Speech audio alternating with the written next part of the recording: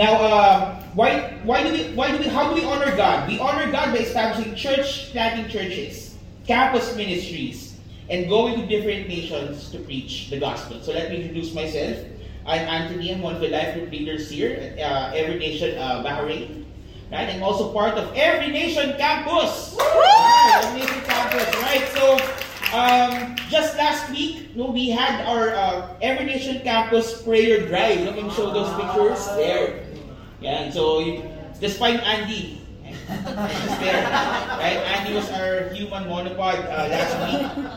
Yes, and we believe that here at Every Nation, that our calling is to step one foot in the community and one foot in the campus, and we mean that. We mean that sincerely. We mean that with the very bottom of our hearts. Now, we believe as we pray, we are in faith that Jesus will be known in each campuses here in Bahrain, right? And we hope that as we change the campus, we also change the world. Yeah, and isn't that something that we should be hopeful about? No, that's something that's hopeful about. Yeah, I'm not angry. You might sometimes see me like I'm angry, but I'm not angry. Okay? Right. So yes, and that's something that we should be hopeful about. No, seeing the verses in the Bible. No? If we were here during our last week of Every Tribe, Every Nation, and every tongue will confess, including Bahrainis will confess, that Jesus is Lord and Savior. Isn't that a wonderful and hopeful thing to aspire for? Right? Amen? Amen. You there? Amen. Yes. All right. Now, I would like to, aside introducing myself, I would like to introduce my beautiful wife. Yes. Yeah. All right. So, I would like to thank each and every one of you who prayed for us. We finally got married in our church, right? Last June, right? And I'd just like to share this story about the two of us. During the pandemic,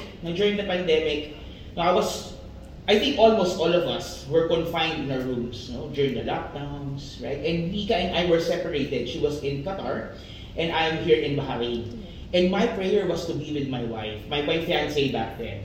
I've been praying. There were several lockdowns. In airports were closed.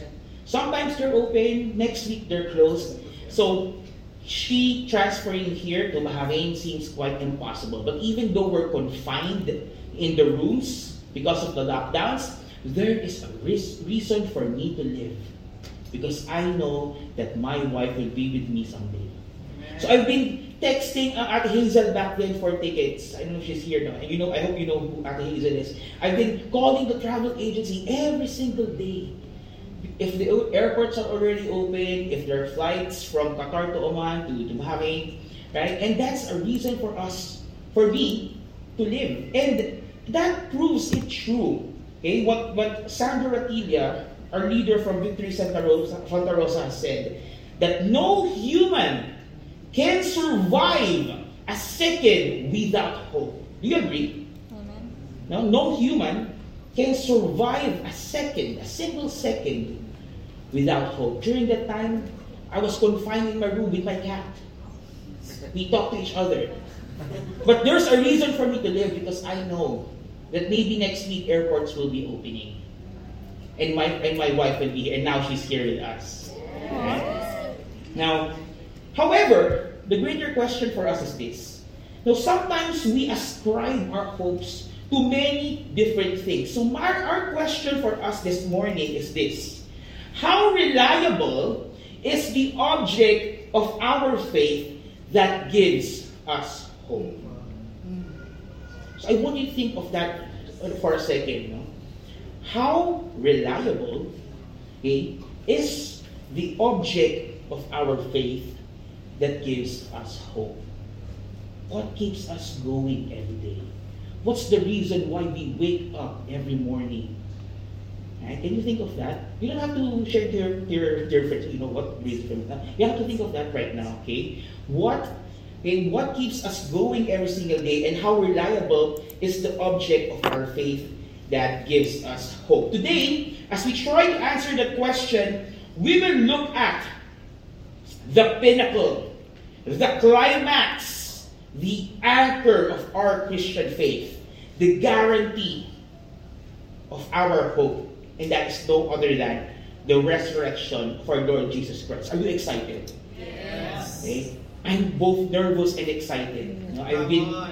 I've been jittery in my office, crying sometimes. We'll think about this. Today, that's what we're going to talk about. Okay? We will talk about, okay, as we dive deep and answer that question, we will embark on the second installment of our series of First Importance. No? And our goal for the series of First Importance is this. For all of us to have a deeper understanding of the importance and the effect of Christ's death, burial, and resurrection. But it doesn't end there. Knowing is not the end of all things. Putting it in our heads is not enough. Our prayer is that our lives will result to having a greater vision, having a life that is victorious, and having a life that has the heart for missions. Are you excited? You look very excited. Yes. If you're here, you're standing here, you really look excited. Okay? Now we're going to study the power of the resurrection. And as we do that in reverence of the Word, I would like to invite everyone to all stand. Okay? I hope you brought your Bibles with you. Physical Bibles. Bibles are important. So let's bring them and let's read them. Right? So let's all go to 1 Corinthians chapter 15, okay, verses 4 to 8. Let me read that for you. I'll start with verse 4. That he was buried, that he was raised on the third day in accordance with the Scriptures. And that he appeared to Cephas, then to the 12. Then he appeared to more than 500 brothers at one time, most of whom are still alive, though some have fallen asleep. Then he appeared to James, then to all the apostles, and last of all, as to one untimely born, he appeared also to me. Let's pray. Lord, I just want to thank you, O God, for this morning. Lord, may you anoint the preaching of your word today. Do not let this Friday, O God, just be another Friday, a day off, O God. A breather, O God, from the busyness of our workplace, Lord. But rather, Lord, let this be an encounter, O God, of your glory. Let this be, O God, a changing experience, a life-changing experience, O God. As we encounter, as we receive your truth today, this we ask in the mighty name of Jesus. Amen. All right, let's all sit down. Right? So, our first question, so as we go along with this preaching, we'll be answering a couple of questions. Right? We'll be answering a couple of questions. Basically, we'll be answering 2 questions. Right? And though we're going to answer 2 questions, I really hope that you had a heavy breakfast. You had a heavy breakfast this morning. Yes. Yeah, you had a heavy breakfast. Yes, good. No? Good that you had it. Can you ask the ushers to close the doors? Yeah, because we're in for a ride today. No? We're in for a ride today. Are you ready? Are you excited? Amen. Yes, all right. So, the first question that we'll answer this morning is this. How reliable and important is the resurrection? Is it believable? Is the resurrection a concept, a mythology, a story, a fantasy or fiction? Right? Today we'll be answering that question. We will declare that the resurrection is not just a mythological story, okay, but rather it is reliable, it is irrevocable, it is historical, and it is biblical. Let's start. Right? Let's start with 1 Corinthians 15, verse 4. It says there that he was buried, that he was raised on the third day in accordance with the Scriptures. Right? In accordance with the Scriptures. So this was Paul. Right? Remember, let's just build a little bit of context here. This is a letter to the church of Corinth. Right? And the church of Corinth is known for their worldliness. The church of Corinth is known, okay, for partially being Christians, yet they're only Christians whenever they wanted to. They have anchored themselves with the worldliness of life. And as a matter of fact, the early Christians back then in the church of Corinth, they worshiped the Lord only in their heads, but it's never seen in their actions. Does it sound familiar? It sounds familiar. I'm not saying how and why, but it does sound familiar. Okay? Because when we face in the mirror, we see a trace of what Corinth is. Because true believers of Christ hold fast on the truth of the gospel. It isn't just a truth in our heads, but rather we go out and do the word of God. It translates in our lives. Amen? Amen. Amen. I'm not angry. This is just how it is. Alright? Now, let's dive deep. So, accordance with the scriptures. What does that mean? What is Paul trying to say to the early church of Corinth? Right? First, we have to understand that in accordance with the scriptures refers to the power of the resurrection. That the resurrection is not just a mere event. It is not just a fantastical event or imaginary event that happened, but rather it is found and validated in the scriptures. That's the first thing that we need to remember. That the resurrection is validated in the scriptures. Validated in the scriptures. Let's begin. In the Old Testament, the resurrection of Christ was long being prophesied by numerous Old Testament texts. That's why I'm asking you if you had your breakfast today and if you brought your Bibles. Because we're going to dive deep with the Word of God today. So are you ready? Yes, let's start. Okay, let's start with this verse. Can we all go to Genesis chapter 48, verse 16a? Genesis 48, verse 16a says, "The angel who has redeemed me from all evil." This was Jacob / Israel. Okay, blessing his sons. And that verse that we've just read moments ago is the very first time in the Bible that the character or attribute of God, being a redeemer, deliverer, or savior, was referred to. Okay? Please take note of that. So back in Genesis, okay, there was already this attribute that people ascribe to God as a redeemer, as a savior, right? Or deliverer. Okay? First evidence in the Old Testament. Second, let's all go to Job chapter 19, verse 25 to 26. Job 19, verse 25 to 26. You know why I'm doing this? So you will have the feel of opening your Bibles. Feels good, no? You're opening it. Job chapter 19, verse 25 to 26. Let me read that for you. "For I know that my Redeemer lives, and at the last he will stand upon the earth. And after my skin has been thus destroyed, yet in my flesh I shall see God." That's Job. In the middle, in the climax of all the trials placed upon him by Satan, by the enemy. Okay? As his skin is being peeled off because of his disease, as he witnessed his entire family being collapsed down by their house collapsed on them, as his possessions were just simply wiped away. This is the thing that he said. In the midst of trouble, in the midst of life's trials, Job adored and worshipped the Lord. He said, "For I know that my Redeemer lives, and the last he will stand upon the earth." God was the anchor of faith in times of despair that gives Job hope of a life in eternity. That's evidence number 2 in the Old Testament. Can you still follow? Yes. Evidence number 3. Let's go to Psalm 16, verse 10.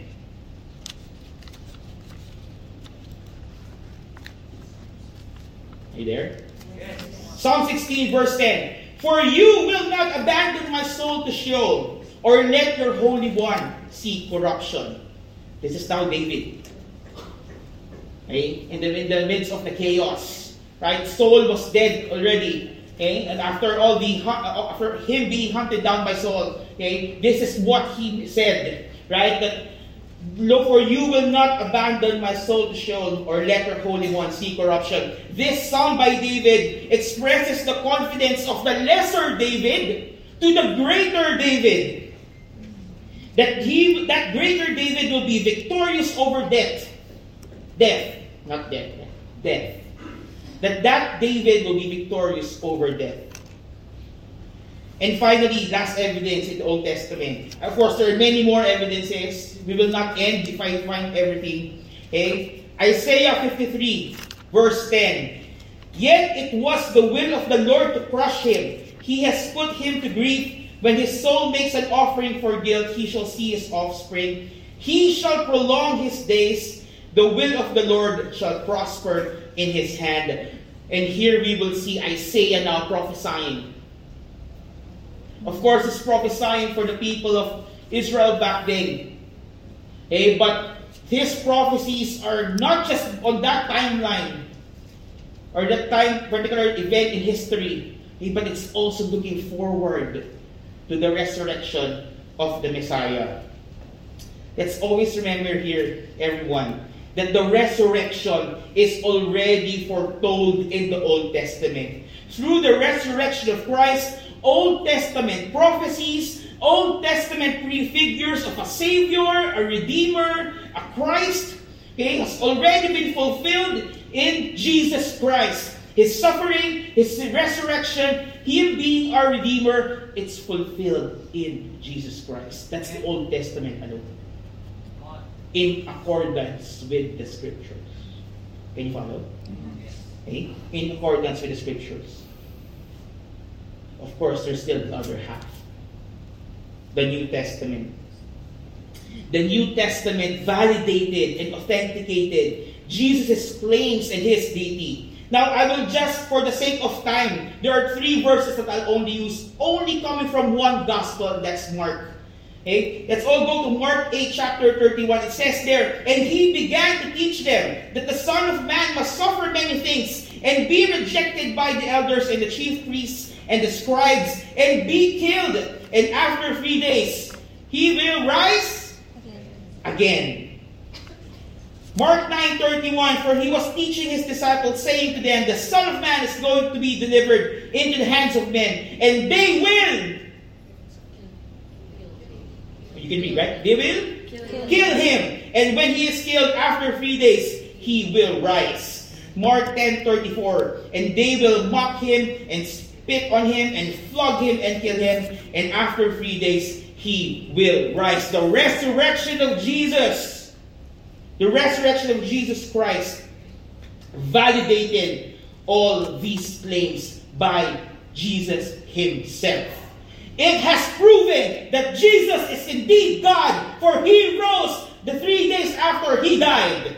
That's the power of the resurrection. The resurrection fulfills the Old Testament prophecies, and it also validates, vindicates even Jesus as God in the New Testament. That's just the introduction. Sorry, that's just the introduction. Now we've known this, we've validated, biblically, that the resurrection, was prophesied in the Old Testament and validates what Jesus has claimed in the New Testament. Question now for us is this: why is this truth important? Okay, it's just plain research. I mean, we love researching. But what does it all lead to? This truth is fundamental. This truth is significant. This truth is essential, because this proves that the resurrection of Christ is part of God's divine plan.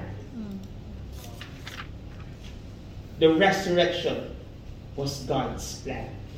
The resurrection of Christ shows us the sovereignty of God. That God has orchestrated the restoration of His creation for His glory. And when we say the glory of God, we talk about the attributes of God, the characteristics of God, that God is loving, that God is just, that He cannot let sin unpunished. That's why He has to send His Son to die on the cross for us. And it is an attribute of love, because we see that because God loves us, we ourselves through the power of the Holy Spirit, witness God's glory through Jesus Christ. Remember, in time, John chapter 1, we witness His glory through Jesus Christ. That's why it's important. The death and resurrection of Christ is not an afterthought. It's not an afterthought. Because right at the very moment where Adam and Eve fell into sin, can we go to Genesis chapter 3, verse 15? Right at the very moment where Adam fell into sin, God has already foreshadowed the defeat of the greatest enemy. The defeat of the serpent, the defeat of the enemy, by a future descendant of the woman. It says here, verse 15, I will put enmity between you and the woman, and between your offspring and her offspring. He shall bruise your head, and you shall bruise his heel. This is why this truth is important. We may not see or realize its importance, but for God, it has always been a priority. For Him to restore His creation for His glory. Let's put that in our heads. That even before the beginning of time, God has orchestrated His grand plan of salvation. Isn't that worth celebrating? Amen? Okay, are you there? Guys? Right? Isn't that worth celebrating? That at the very onset of man's dark descent to sin, God has already planned the restoration of His creation. And what's more amazing is that the greatest manifestation of His love for us is sending His own Son Jesus to die on the cross for us. Again, the question that we're trying to answer here is, how reliable and important is the resurrection? That's reason number 1. It's validated in the scriptures. Let's go to reason number 2. Okay? Reason number 2, it's validated by numerous eyewitnesses. Again, let's go to 1 Corinthians chapter 15, verse 4 to 8. Verse 5, and that He appeared to Cephas, then to the 12. We all know that the resurrection of Christ was witnessed by numerous people, from Peter to John and the rest of the apostles. It is not just hearsay, because many people have witnessed it. Not just witnessed, but experienced Jesus, flesh and blood in front of them. And later on, if you have time, go to John 20:19, verse 20. I will not read the verse anymore for the sake of time. Okay, we see here that Jesus fulfilled what He said to the apostles, that He will be raised on the third day. Third reason is this. Okay? The resurrection of Christ is reliable and valid because it's validated by the skeptics themselves. Let's go to verse 7, okay, of chapter 15 of 1 Corinthians. It says here, then He appeared to James, then to all the apostles. Main character we need to look into is James. James here is the brother of Jesus. Yes, Jesus has brothers. Yes. James. James, say hi. No. James is the brother of Jesus. Now, James is known, okay, as a doubter. James has always perceived Jesus, okay, just as his brother. Now, imagine growing up together, and here you see him teaching, doing these wonderful signs. Okay, in Mark 3, chapter 21, it says here, and when his family heard it, they went out to seize him, for they were saying he's out of his mind. John chapter 7, verse 5, it says here, for not even his brothers believed in him. One of those is James. Why would I believe you, man? We grew up together. I saw you growing up. And truth be told, Jesus was rejected in his own hometown, in Nazareth. But here we are. Verse 7 of 1 Corinthians chapter 15, He appeared to James. James, despite his hatred, James, despite of his unbelief, had that turning point. A life-changing experience. And what was that? James encountered the risen Christ. Imagine that, a skeptic, an atheist, an unbeliever, a doubter of God, believing in Jesus Christ, becoming a leader of the church. There must have been something that have happened there. There must have something that happened there. James became a prominent and pillar of the early church in Jerusalem. Skeptic number 2, the very person who wrote this, Saul, the persecutor of Christians. In verse 8, last of all, as to one untimely born, he appeared also to me. Saul, the persecutor of Christians, terrorized the early Christians back then, the early church. But he encountered the risen Christ in Damascus. And he even committed his life from Saul to Paul. The resurrection was a turning point for him. See, this resurrection is not just an event. It's not just an event, but it's a life-changing experience that catapulted change of direction and perspective that even skeptics, from Saul to Paul, from unwillingness and doubt, doubt became a declaration of who Jesus is. The resurrection changed their doubts to declaration, their questions to testimonies, even to the point of death. Can you imagine that? If the resurrection is not valid, if it's not true, why are people so willing to die for it? That even skeptics and doubters are willing to die for it. The last question that we need to answer is this. Now that we've known that it's valid by the scriptures, validated by apostles, validated by even the skeptics, what are the effects now of the resurrection to us now? Right?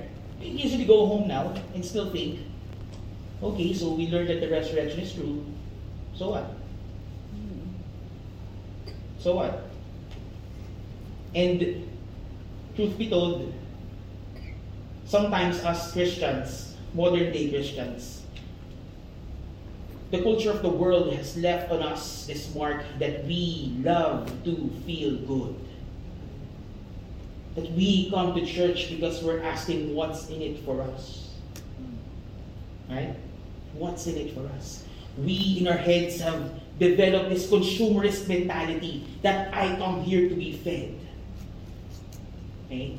Which, there's nothing wrong with that. Of course, we want to be encouraged, of course. But we have to put into mind that the resurrection was orchestrated by God. That even if we're not interested in the resurrection, God is interested with us. That even though we're not interested in the resurrection, what it is, God has always been pursuing us. Okay? Now, what's the effect of the resurrection today? I'm about to end two things. One, the resurrection gives us hope for today. The resurrection is a testament that God is faithful. If God did fulfill the prophecies in the Old Testament, if God did fulfill and validated the claims in the New Testament, we know that the character of the God that we worship, the God that we serve, is that He is a faithful God. We can trust the Word of God. The resurrection gives us a wonderful example. It gives us this model that we can hold on to. That the God that we worship is alive. The God that we worship is faithful. That every word from God, every promise, we can hold on to it with certainty that He will fulfill His promises according to His will. As we trust the Word of God, we also believe, number two, that the resurrection gives us a life of freedom and victory.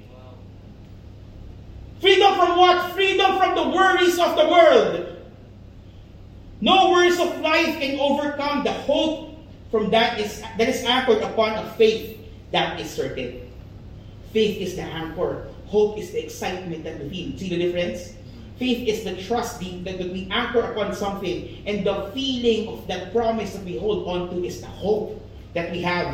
And we have to remember here that as our faith is anchored on the validity and reliability of the resurrection, we can face today with hope.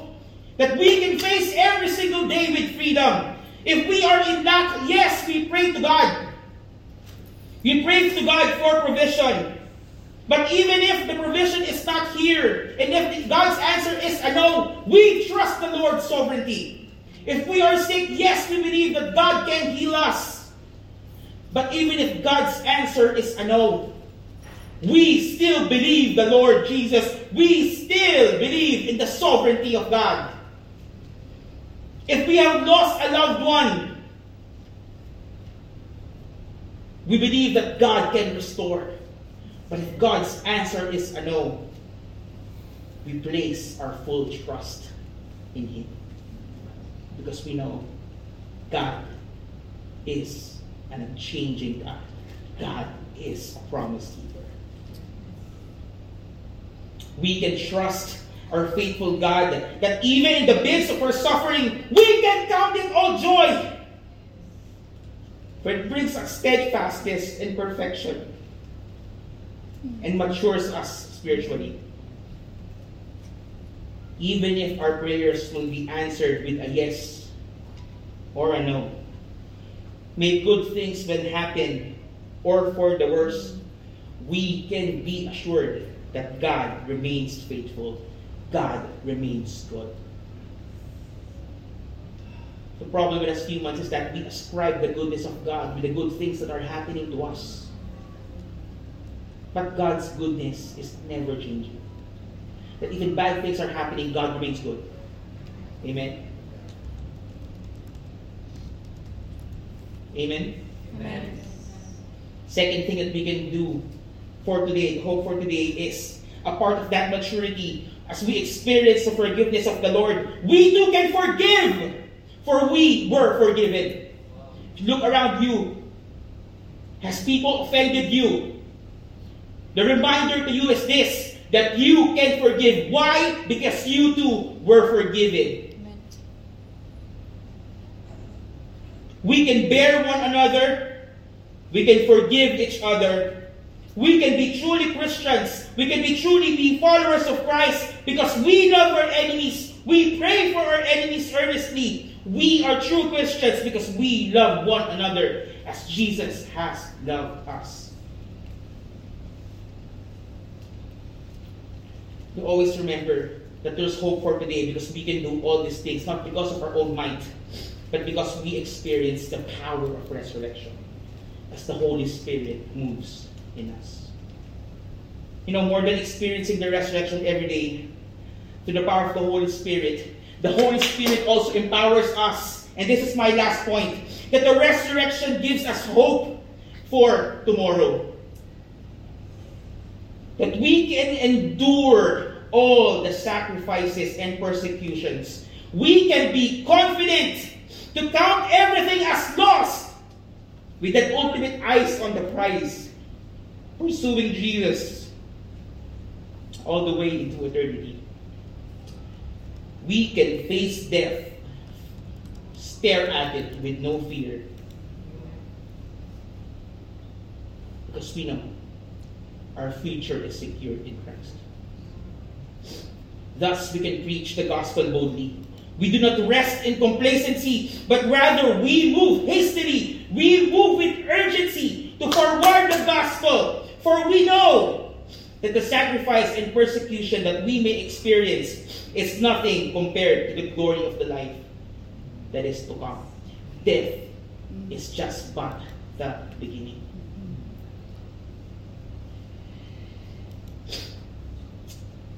J.A. Packer said, Jesus' resurrection demonstrated his victory over death, vindicated him as righteous, and indicated his divine identity. It led on to his ascension and enthronement and his present heavenly reign. It guarantees the believer's present forgiveness and justification, and is the basis of resurrection, life in Christ for the believer here and now. That's a summary of everything that I've said. Question for us today is this: how reliable and important is the resurrection for you? The resurrection of Jesus is reliable and true because it's validated in the scriptures. It's validated by his apostles. It's validated by even the skeptics. And more than that, we trust and believe because this is God's divine plan. The resurrection of Jesus is the anchor of our faith. The resurrection of Jesus guarantees that our preaching and our faith is not in vain. You know, because Christ is alive, we can live. Of course, we can live even without Christ. But the kind of life that we have is a life with an unwavering hope for today. A kind of life that has a certainty. A kind of life that has a certain hope for tomorrow. That's the power of the resurrection. Before I end, I would like to ask you this question. And maybe let's all stand up as we're about to pray. I would like to ask you this question. Let's go back to the very first question we had a while ago. How reliable is the object of your faith? What are you relying on right now? Where do you put your trust on? Should you put your trust on something that is temporal? Should you put your trust on something that will be shaky? Should you put your trust on something that will fade away? Or should you put your trust on the validity, reliability, inerrancy of the truth of the resurrection? I want to pray for you today. You know, the word resurrection comes from the Greek word anastasis. Anastasis, which means to raise up. So you answer the question of how reliable is the object of your faith. What are areas of your life that needs to be resurrected? Maybe you've been a Christian long ago, but there are aspects of you that are down and trodden. That there are aspects of you that it seems that you're losing touch with the Word of God, that you cannot even hear the Lord anymore. Or maybe you came here to this church not even understanding what this hope that we are talking about. You know, anastasis, the Greek word, okay, of course it means to resurrect or to live again, but it also means to raise up. God is calling you today. If you haven't heard of the beauty of the gospel, I invite you, every one of you, to bow down your heads. If that's you, if you want to surrender your life to Jesus right now, to experience that hope for today and that certainty of tomorrow, I would like to invite you to just raise your hand in surrender. While no one's looking at you right now, please do raise your hand. You know, even though you're not raising your hand, but in your heart, your spirit is raising it. I would like you to join me in this prayer. Lord, we just want to thank you, O God, for your sacrifice on the cross. Lord, we repent, O God. We are deeply sorry, O Lord, for holding on to things, O God, that we felt will give us security and comfort. Lord, we pray that as we let go of these idols, O God, of these false gods in our hearts, O Lord, that we will come running to you in surrender. That we will come confessing your name as our Lord and Savior. That as we turn away from sin, O God, we run into you and live a life, O Lord, that is glorifying to you. This we ask in the mighty name of Jesus. Amen. If you were a Christian for a longest time and you just came here to church because you want to serve, it has become a responsibility, a duty, something that you need to fulfill. If that's you raise your hand right now. If you're here because your life group leader told you so, if you're here because some senior in this church has told you to do it, and you're losing the purpose and the meaning of what you are doing, you raise your hand right now in surrender. Lord, we want to experience your life-giving spirit once again in our lives. Lord, we pray that we will encounter you once again, oh God. That every single waking moment of this life, Lord, that our purpose will be ever so clear to answer your call of honoring you and of making disciples, God. Lord, we repent, we ask for forgiveness, Lord, for many times we have just taken our ministries in a so mundane and ordinary way, oh God. Let us have that delight, that rest in you. Let us have, oh God, that delight in your word. That your word, Lord, will be abiding in your word, oh God. And you will abide in us. Bring us back to our first love. And that is loving you, oh God, fully and fully. This we ask in the mighty name of Jesus. Amen. Let us all receive the benediction. I was praying to the Lord this morning. Lord, what should be the benediction that the church will finally hear? 1 Corinthians chapter 15, verse 58. Same chapter. This one of the final words of Paul in this chapter. As we anticipate the hope of today, as we experience that hope for today and anticipate the hope for tomorrow, this is God's message to us.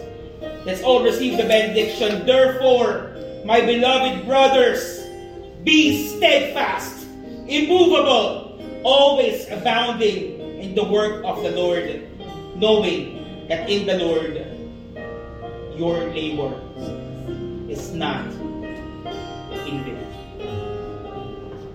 Your labor is not in vain.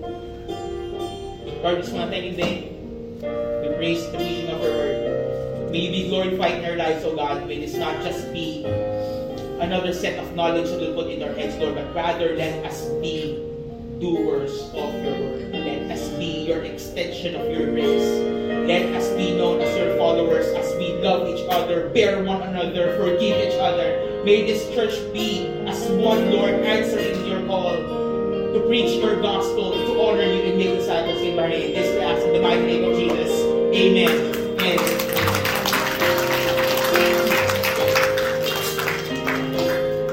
alright, we're now dismissed. I hope we get to see you again next week for the last installment of our series of First Importance. Enjoy the rest of the day.